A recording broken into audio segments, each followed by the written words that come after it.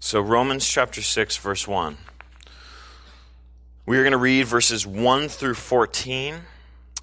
So please stand for the reading of the word of the Lord.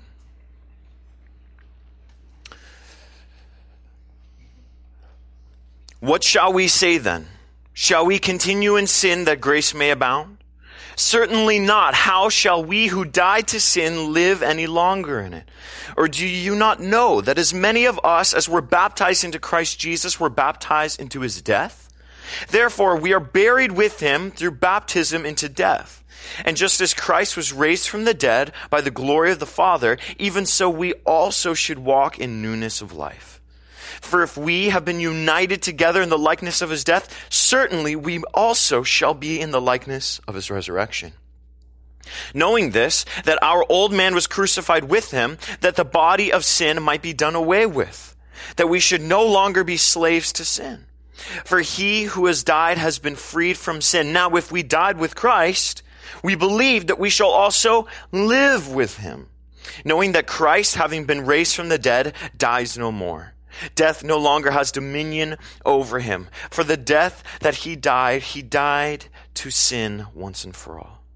But the life that he lives to God. Likewise, you also reckon yourselves to be dead indeed to sin, but alive to God in Christ Jesus our Lord. Therefore, do not let sin reign in your mortal body, that you should obey in its lusts. And do not present your members as instruments of unrighteousness to sin, but present yourselves to God as being alive from the dead, and your members as instruments of the righteousness to God. For sin shall not have dominion over you, for you are not under the law, but under grace. Amen. Lord, we want to acknowledge that that the word is living and active because you are living and active in it. Christ, that it has authority and power in our lives simply because it is your spirit that has guided it and guides our hearts. And so, Father, I pray that it would have this incredible effect in our hearts, God, that whatever is said of me, God, that it would be totally forgotten because I have nothing good to say. Lord, but what is truth gleaned from your word, God, may that just be written in our hearts and in our minds, Jesus. That by every step we take forward, Lord, it would be by this word as a lamp unto our feet and a light unto our path in a dark and dying world. Help us, Jesus.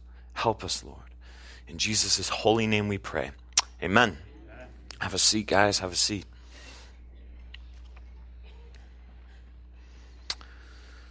For sin shall not have dominion over you, for you are not under law, but under grace.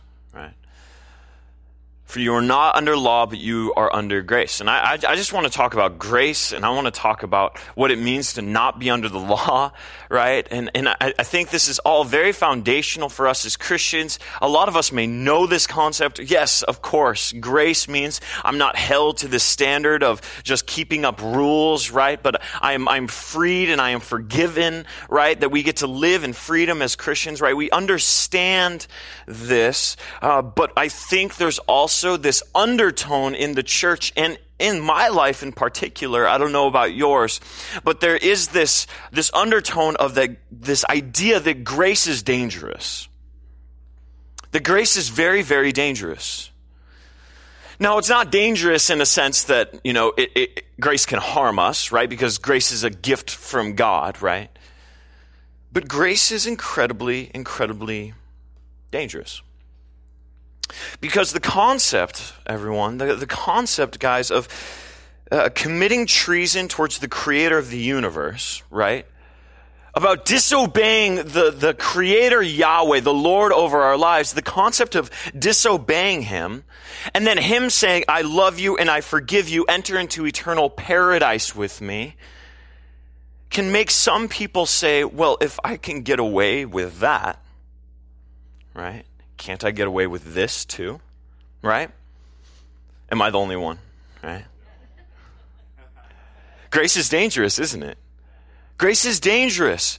And do you know what? That is the criticism of Christianity. That is one of the major criticisms from Bible scholars or historical people that just look at the historical Jesus. A lot of people that look at the historical Jesus say, well, the apostles, they made up this concept of grace because they didn't really want to listen to Jesus' teaching, right? They didn't really want to do what he says, so they just said, well, if I just believe in him, I'm okay and I don't have to do anything, right? That's the main criticism of Christianity, because when under this concept that we have been forgiven and that no matter what we do or no matter what we don't do, God's grace has empowered us to live a fulfilled life, but also to enter into eternity with him. A lot of people squander that, don't they? Right? A lot of people take advantage of that, myself included. Myself included. And I think, guys, that's where legalism sprouts from. I think that's where legalism comes from. I think legalism comes from, you know, those, like, the staunch, hypocritical, judgmental Christians that the world likes to make fun of, you know, right? Like Angela from The Office, right? Any of you watch The Office? Right, those staunch, hypocritical, judgmental Christians that society just like paints this picture and just declares that's everyone, that's every Christian, right? I think that whole legalistic caricature almost, and legalism and people feeling like a super uptight about we have to keep the rules, and there's no room for disobedience, right? I think those Christians come from this genuine fear of grace. This genuine fear of grace. If Christians think that God will just forgive them for anything, then they will just go and do whatever they want, and the church will be chaos, right? The world will be chaos. That's a real fear, isn't it? That's a real fear when we look into the outside world and we say, well, they're breaking the rules, right? They're breaking the rules. This is what God says. This is what they're doing. They're breaking the rules, right? And if we could just get them to follow the rules, then world will be at peace, right? And this is what the church in Rome was thinking at this time. Because, guys, the church in Rome, and Rome in general, was not that much different from our society today, right? It was very sexually promiscuous. There was a lot of political corruption. Right? There was a lot of social unrest. In Roman oppression was very real, and Christians at this time were very doubtful as to what the concept of grace really meant, because they were afraid that people would come to Jesus, right? The Jews in particular in Rome, who had lived this life of following the law very carefully and to a T, that the second they came to Christ, that they would say, oh, I'm forgiven. I don't have to follow the law anymore. Cool. I could just do what the rest of Roman culture is doing, right?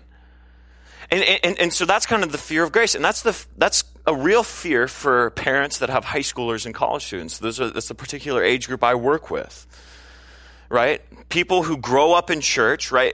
These parents have a real fear. It's a very real fear because it happens of their children who have grown up in church and grown up with this culture of rules will go off to college and then see like, oh, well, Jesus will forgive me anyways, and then just assimilate into the culture, right? Does that make sense? It's a fear of grace. It's a fear that I have. It's a fear that I think we all experience at one point as believers, a fear of grace. And the church in Rome was thinking the same thing. And so they say this, and so Paul responds to that. Paul says, well, what shall we say then? Shall we continue in sin that grace may abound? Right? Paul asks the question that nobody really asks explicitly, right? But our subconscious kind of thinks this way, right? He asks, should we just continue doing our own thing? I mean, grace has us covered. Jesus has forgiven us. So can't we just do what makes us happy and hope that people don't judge us, right? And so Paul's asking the question that, once again, I don't think we say this like, well, I mean, I think I can continue in sin because Jesus has forgiven me. No one really thinks that way, right? Right? The classic Christian inside of us, you know, uses different language, right? We use different language to get around it. Well, it's not really sin, and, you know, all things are permissible, but not all things are profitable, right? And I don't think it's stumbling anyone around me. It's just between, you know, and God knows my heart, right? So we have these things that we say in our minds and our subconscious, but what really we're saying is grace can abound. I can continue in sin so grace may abound, right? And so Paul is saying, shall we continue in sin, right? And this is an honest question, right? I think what's awesome about Paul and about all the apostles really in their epistles is that they ask very honest questions that I think we as Christians are afraid to ask because we don't want to sound unholy, right? But they ask real questions. Should we keep sinning? If grace has us, should we just keep doing our thing? And Paul responds with a certainly not, right? Shall we continue in sin that grace may abound? Certainly not. And the expression in Greek really means don't even think about it, right? It means like just get that out of your mind. The second that thought pops up, just no, that's not what you should be thinking about. He says this, certainly not, verse 2. How shall we who died to sin live any longer in it? Or do you not know that as many of us were baptized into Jesus, were baptized into his death? Therefore, we were buried with him through baptism into death, that just as Christ was raised from the dead by the glory of the Father, even so we also should walk in the newness of life. So first, Paul says, how shall we who died to sin live any longer in it? So people are saying, well, can't I just continue the sin? Doesn't grace have me? Doesn't grace cover me? And Paul says, why on earth would you want to stay in that? Certainly not shall we who died to sin still remain in it, right? And you know what? One thing I love about California, one of my favorite things, and this is a story I tell my youth kids and they laugh and stuff, but one thing I love about California is that we have authentic Mexican food, right? We have very authentic, good Mexican food. We have Guadalajara that's just right down the road. We have Establos Meat Market. You know, we can find real Mexican food here because we're so close to the border, right? We have actual Mexican food. It's so good, right? It's so good. Guys, it's so good.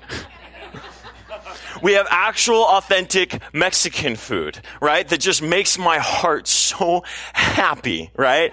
Not Chipotle, real Mexican food, right? And so we have this authentic Mexican food around that is so delicious, right? And one time when I was in Indiana, right? I was in Indiana. Yes. Oh, some of you are like, ugh, why were you in Indiana, right? I was in Indiana. I know. I've never been back. I never will, right? I was in Indiana. Sorry if you're from Indiana. I'm totally joking. Not really, but... So I was there and I was spending time, I was with a group of friends and everyone was like, all right, we're pretty hungry. Like, what do you guys want to eat? And they said, I'm feeling Mexican food, right? And I'm like, yes, right? Because my concept of Mexican food as a Californian is different from their concept of Mexican food as Indians, I don't know. From Indiana, right? And so they said, let's go get Mexican food. And I am so elated because I have not had Mexican food in a week at that point. And I was having withdrawals. I was calling home and just saying, I was calling my brother, just describe to me what the taco is like. And I have a problem. But yeah, they said, let's go get Mexican food. So I get in the car. I'm really happy. I'm really hungry. And we go into this, we park and I see in front of me, I don't think I've ever been this disappointed in my entire life. It was a Taco Bell. It was a Taco Bell. And I'm just like, what? I think it was Pastor Mark that calls it toxic hell, right? Taco Bell, toxic hell. And I look and my heart dies, right? I question the goodness of God at that point and my friend's salvation, right? I question all of it. And I'm like, guys, you said Mexican. This is not Mexican food. This is the furthest thing from Mexican food. The only thing it has in common is that they have a tortilla, right? That's it. And so all this to say, when Paul says, certainly not, how shall we who die to sin live any longer in it? I think what Paul is really saying, he's like, why would you go back to Taco Bell when you know that there's awesome Mexican food, right? And I know that's a stupid analogy, but I hope it sticks with you, where he's saying, why would you go back to Taco Bell? It will satisfy you for a moment, and then you'll be in the bathroom for hours, right? It's the same thing with sin, isn't it? It's the same exact thing. It's the same thing with sin. So he's saying, why on earth would you go back to that? You know? He's saying, why on earth would you, why? You know how good life with Christ is. You know how good life with Christ is. You shouldn't want to go back. Or do you not know that as many of us that were baptized into Christ Jesus were baptized into his death? Therefore, we were buried with him through baptism into death, that just as Christ was raised from the dead by the glory of the Father, even so we should also walk in the newness of life. And that's what baptism is, guys. When we go underwater, it's a symbol that we've died to our sin, right? We've died to our sin. This means that Christ, when he was on the cross, he took all of your sin and he nailed it there. He nailed it onto that cross when he was there.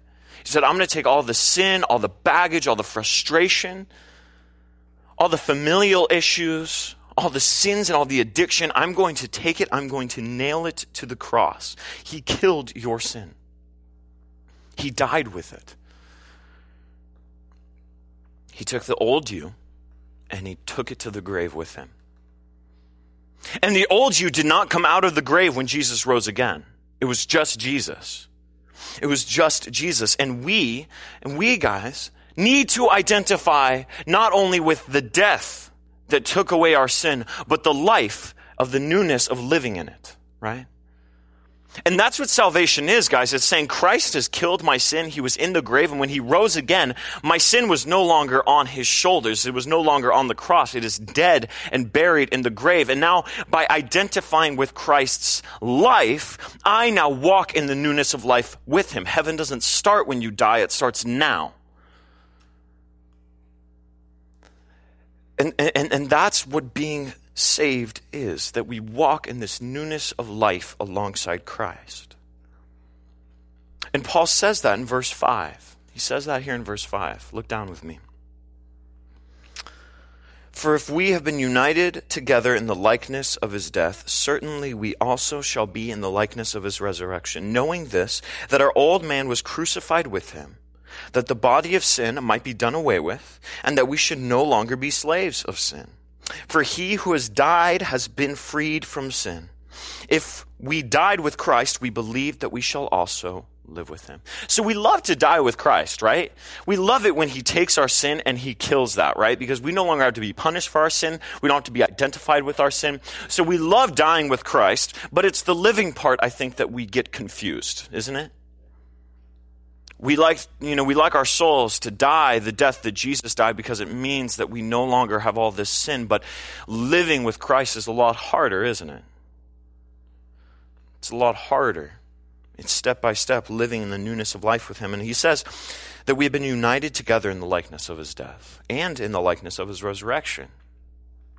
And united together, guys, expresses a close union. Morris described it as this. He says, exactly expresses the process by which a graft becomes united with the life of a tree. The union is of its closest sorts, and life from Christ flows through to him. It's like grafting a branch onto a tree. It is assimilating to the tree. So being united together in the likeness of his death and his resurrection means that it becomes our identity as it is Christ's identity. That is why, and I say this every single time I preach, Christian, the word Christian is rarely used in the Bible. It is in Christ. We are described as people that are in Christ. We are grafted into who he is. We are assimilated into the life and blessings of Jesus Christ. We are a part of him.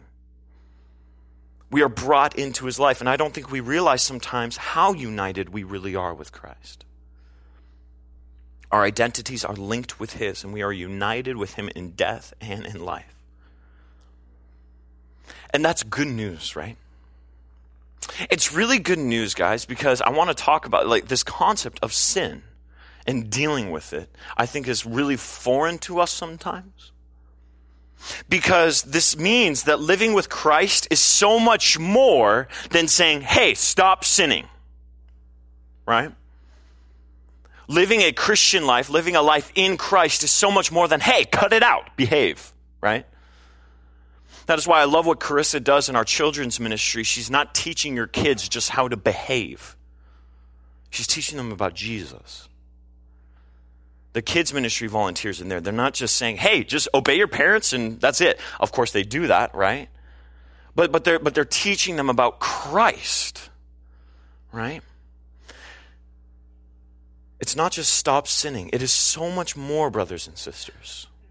The Christian life is so much more than let's just try and behave. Let's try and get better.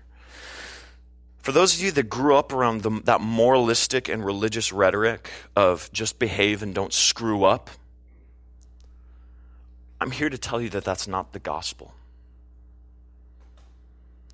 I've had several meetings with college students where I have to reintroduce them to the gospel because their entire childhood they were taught that being a follower of Jesus means that they just have to just get good grades, not mess up, don't do drugs, and just go to college, get married, and shut up. Right? That's just what they've grown up hearing.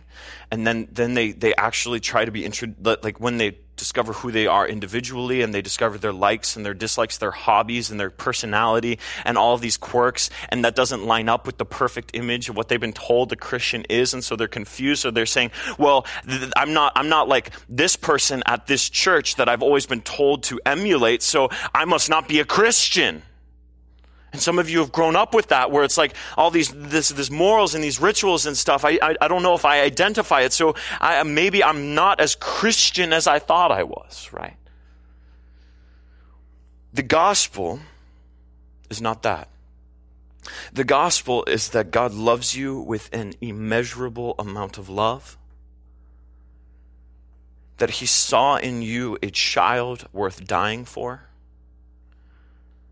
and that Christ would endure all separation from God so that you and I would not have to.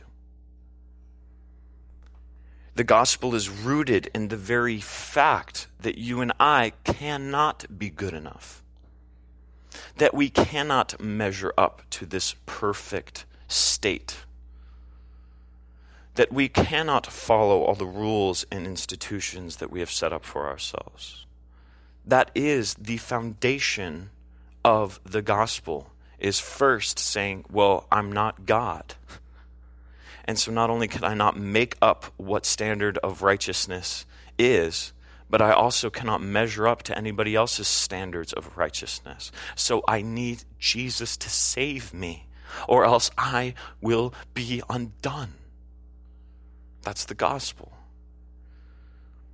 In 1 Corinthians 6:17, it says, but the one who joins himself to the Lord is one spirit with him. As we draw closer to Jesus, as we draw closer to him, as we discover his character, as we grow in relationship with him, the one who knows us more than we even know ourselves, we start to become more like him. But Jesus has this amazing way of making you like him, but also giving you your individuality. Because he created you individually. He loves you individually. He loves how unique you are. He loves your quirks and your personality traits. So Christ is in the business of making you like him, but allowing you to keep who he has made you to be. And that is the beauty of living a life unified to Christ. So, family, dying to our sin is not necessarily the end goal. Does that make sense? Dying to sin is not the end goal. It's not just stop and then try not to do anything bad until Jesus comes back, right? There's more. There's a dying to ourselves, right? And then there is a living to Christ afterwards, right? There's a dying to self and then a living to Christ, right? And that is the step of nature. That is the heartbeat of creation, right? The heartbeat of creation is this. I remember about a year ago, there's a huge fire in Santa Barbara, right? A huge fire in Santa Barbara. It was really bad, and it took a while to take it out. Some of you guys remember that, and there's big fires going on right now all over California because it's fire season, right? Lucky us, right? But what's really cool is that just a few months after that, while I was driving to and from Santa Barbara for some stuff, I noticed that at the same place where there was such destruction and fire, like the fire was happening, where the land had once been charred, now where there was this beautiful and lush array of wildflowers. That is how nature works. One thing dies so that newer and more beautiful life may rise. That is the way God has created nature. And we are no exception. That in our death, in our dying to ourselves, more beauty arises from that. And our dying to our sin, and our dying to our own self-will, our selfishness, our pride, our lust, our greed, and us dying to these things, what happens is that a newer and more fulfilling and more beautiful life comes and grows in its place. That is the way God has created us. We must not forget that the creator of man is also the creator of the trees and the fields. He's created a pattern by which we all must obey. Too many Christians, Warren Wiersbe said this, he said, too many Christians are betweeners. They live between Egypt and Canaan. They live between slavery and the promised land. Saved but never satisfied. Or they live between Good Friday and Easter, believing in the cross but not entering into the power and the glory of the resurrection. Meaning we believe Jesus has taken away our sins and he's forgiven us, but we have not yet walked into the new life of his resurrection. Bishop Nikolai Villermanama, I don't know his last name.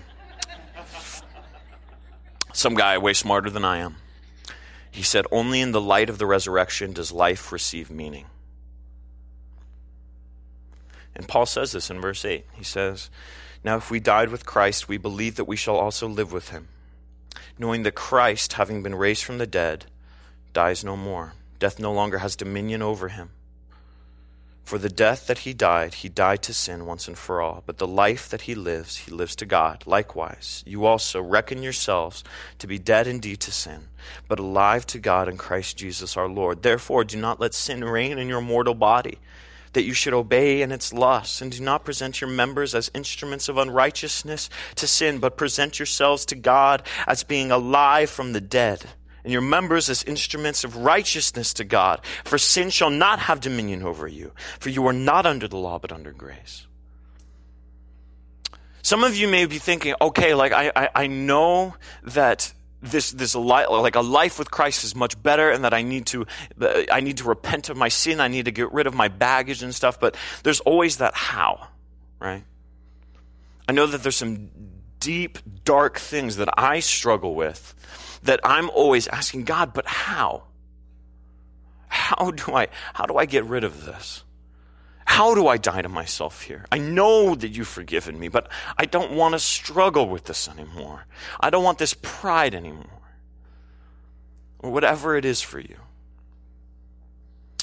And there's this story that I think Pastor Rob has told a few times. I like telling him. It says, in the 14th century, two brothers fought for the right to rule over a dukedom that is in Belgium. The elder brother's name was Reynold, but he was commonly called Crassus, a Latin name for meaning fat. For he was horribly obese, right? He was horribly obese. And after a heated battle, Reynold's younger brother Edward led a successful revolt against him and assumed the title of duke over his lands. But instead of killing Reynold, Edward devised a curious imprisonment. Some of you know where I'm going with this. He had a room in the castle built around Crassus, a room with only one door, and the door was not locked, and the windows were not barred. And Edward promised Reynold that he could regain his land and his title anytime he wanted to.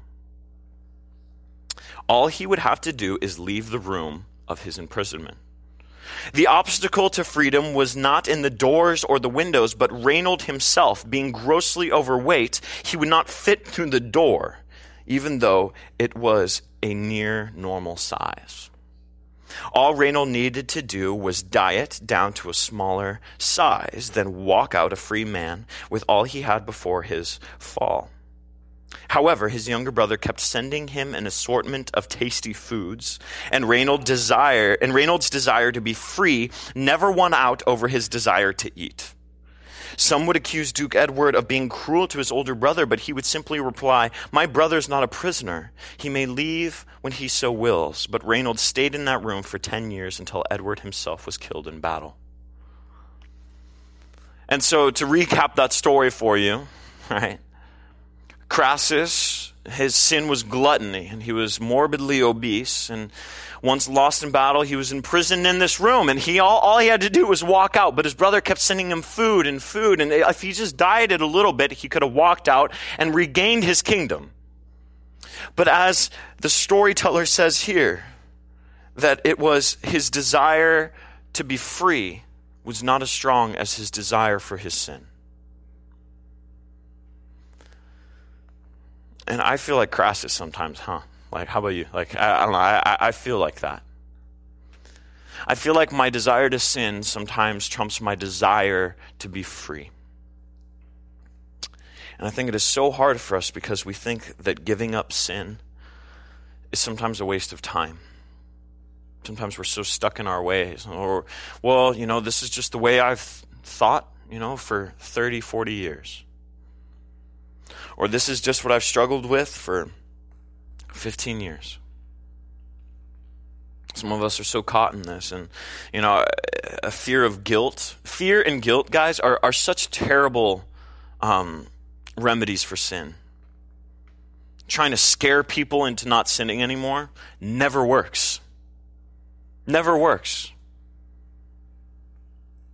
It is only when people are caught in their own sin and God says, "Do you want freedom?" That's where it really works.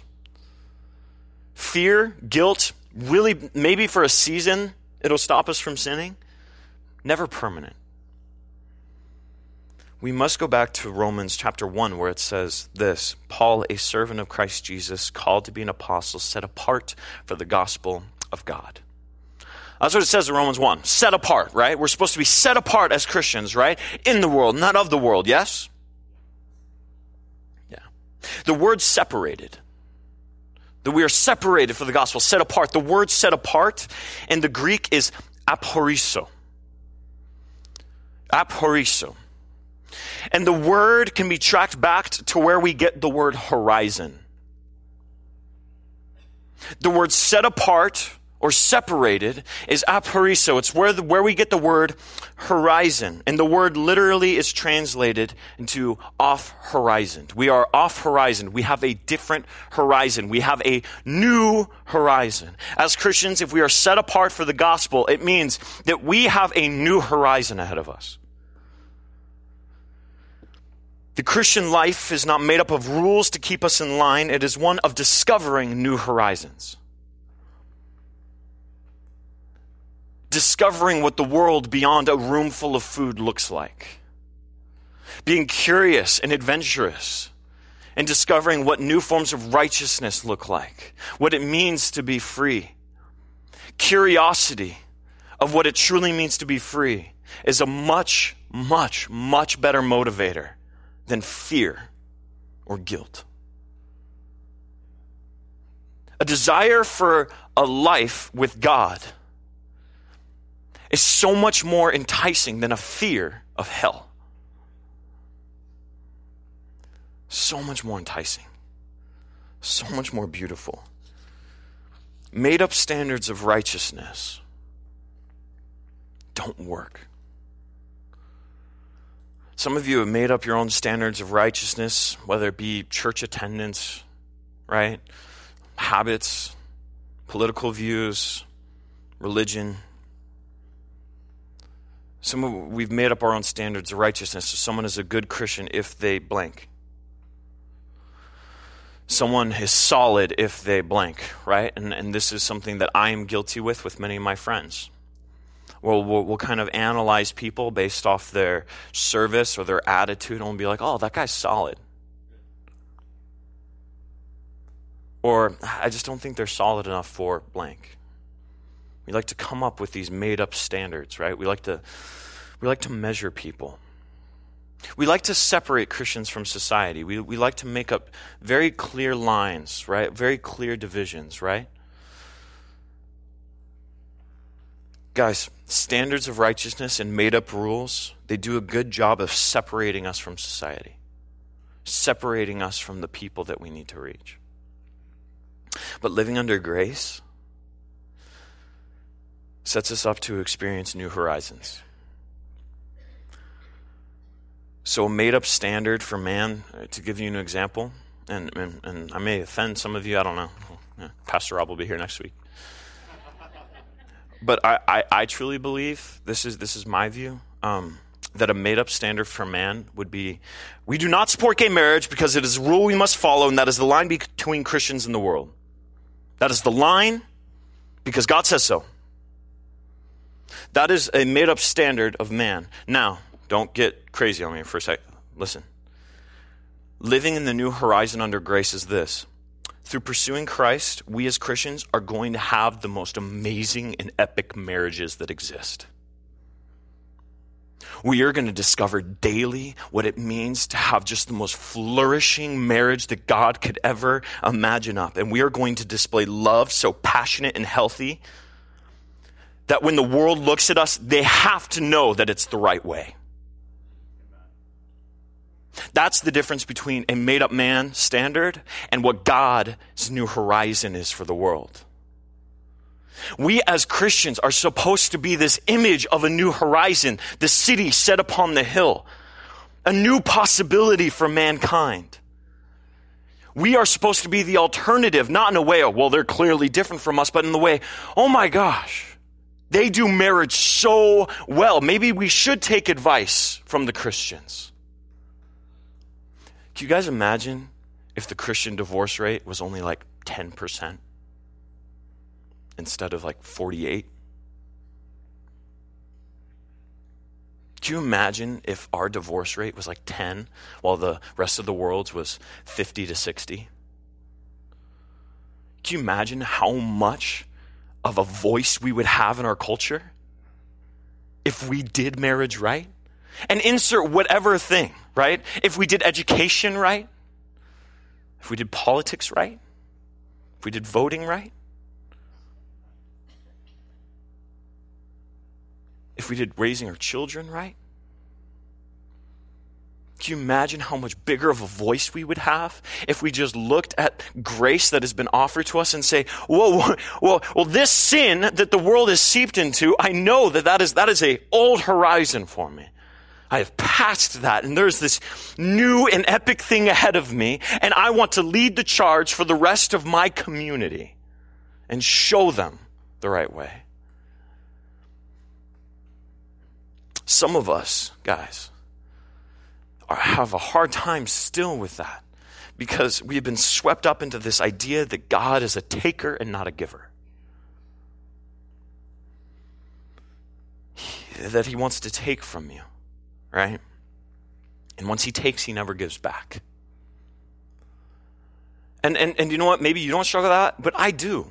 Because when God asks for my will, when God asks for my sin, when God asks for all of these things, and he asks me to sacrifice, he asks me to lay down my life, he asks for my tithes, and he asks for my resources, and he asks for my time, and he asks for my emotions, when he asks for all of these things, sometimes I get this view that God is a taker. All he wants to do is take from me. And some of you haven't said that explicitly because you're better people than I, but I've said it. I feel like God's a taker. But in reality, my brothers and sisters, God is in the business of taking our self-absorbed will with his right hand and then giving us true identity and fulfillment with his left. He takes with his right hand and he gives us back better things with his left. Jesus says in Matthew 5:29, if our right eye causes us to sin, tear it out and throw it away. It is better for your members to perish than the whole body to be thrown into hell. And if your right hand causes you to sin, cut it off. God is saying it's better for one thing to die than for all of you to die. And I'll close here. Sometimes, guys, I think we have this view of sin as this dark, dark thing. And it is, right? But I think I have this different perspective where I think sin is this bursts of anger, raging alcoholism, looking at porn, being caught in a web of lies. I'll look on the news and be like, that's sin, right? I'll look at whatever political figures and that's sin. Do you know what sin is for me? Sin is a subtle mistrust that God wants what's best for me and that he's worth giving myself to. Sin for me is the super subtle and quiet mistrust in God. That I don't really trust that he's going to give as much as he says he's going to give. And so I'll give him a little bit, but I'll keep this for me just in case he doesn't hold up his end of the bargain. I'll give him my tithe, but I won't give him my offering. Or I'll give him Sundays. I won't give him the rest of my week. I'll give him 20 minutes in the Word, sure. I'm not going to give him going deeper. I'm not sure if it's worth it. That's sin for me. That's most sin for me. It's this subtle mistrust in God. And I'll close with just reading this scripture to you. And I'm not going to comment on it afterwards. I'm just going to read it to you. And I'm going to allow the word to minister to your heart and to soak in. So I'll ask the worship team to come back up and I'll read this. Ephesians chapter 3, verse 14 through 21. For this reason I bow my knees before the Father, for whom every family in heaven and on earth is named, that according to the riches of his glory he may grant you to be strengthened with power through his Spirit in your inner being, so that Christ may dwell in your hearts through faith, and that you, being rooted and grounded in love, may have strength to comprehend with all the saints what is the breadth and the length and the height and the depth, and to know the love of Christ that surpasses knowledge, that you may be filled with all the fullness of God. Now to him, listen to this. Now to him who is able to do far more abundantly than all we could ask or think, according to the power at work within us, to him be glory in the church and in Christ Jesus throughout all generations, forever and ever. Amen. Father, we thank you for your word. And I pray that we would be able to comprehend what is the height and the depth and the length and the immeasurable amount of your love for us. I pray that we would stop looking at Christianity and following Christ as this, we have to just stop and we have to be perfect and then we have to wait until you come back, Lord. But there's this new life awaiting us. I pray that we as Christians, we as the church would be able to see the new horizon you have set for us, that we would not be separating ourselves from the world, rather, God, that we would see the new horizon and we would be that city set upon a hill, and that people would see that. They would want it. I pray for the marriages in here. Lord, I pray for the parents that have kids that have gone astray. I pray for the broken, those who have lost their jobs, those who are in familial dispute, those who are bitter at you because of past abuse. I pray for everyone in here, Lord, that they would experience what is the full measure of your love for them. And that in that, Jesus, they would discover new life and new horizon, God, that they would no longer want to sin. That they would be like Paul, why on earth would you want to go back to Taco Bell? Lord, I pray that would be our hearts, God, that why on earth would we want to go back to our old ways when there is a clear direction of prosperity and life that is not absent from hardship, but is filled with joy and a peace that surpasses all understanding. I pray that you'd minister to your sheep here, Lord, tonight, this morning, Lord, and that we be able to worship you, that we not leave, but we would give you this time, God, and that we would trust that you are faithful to give back to us. We love you, Lord. It's in Jesus' name we pray. Amen. Amen. Let's worship, guys.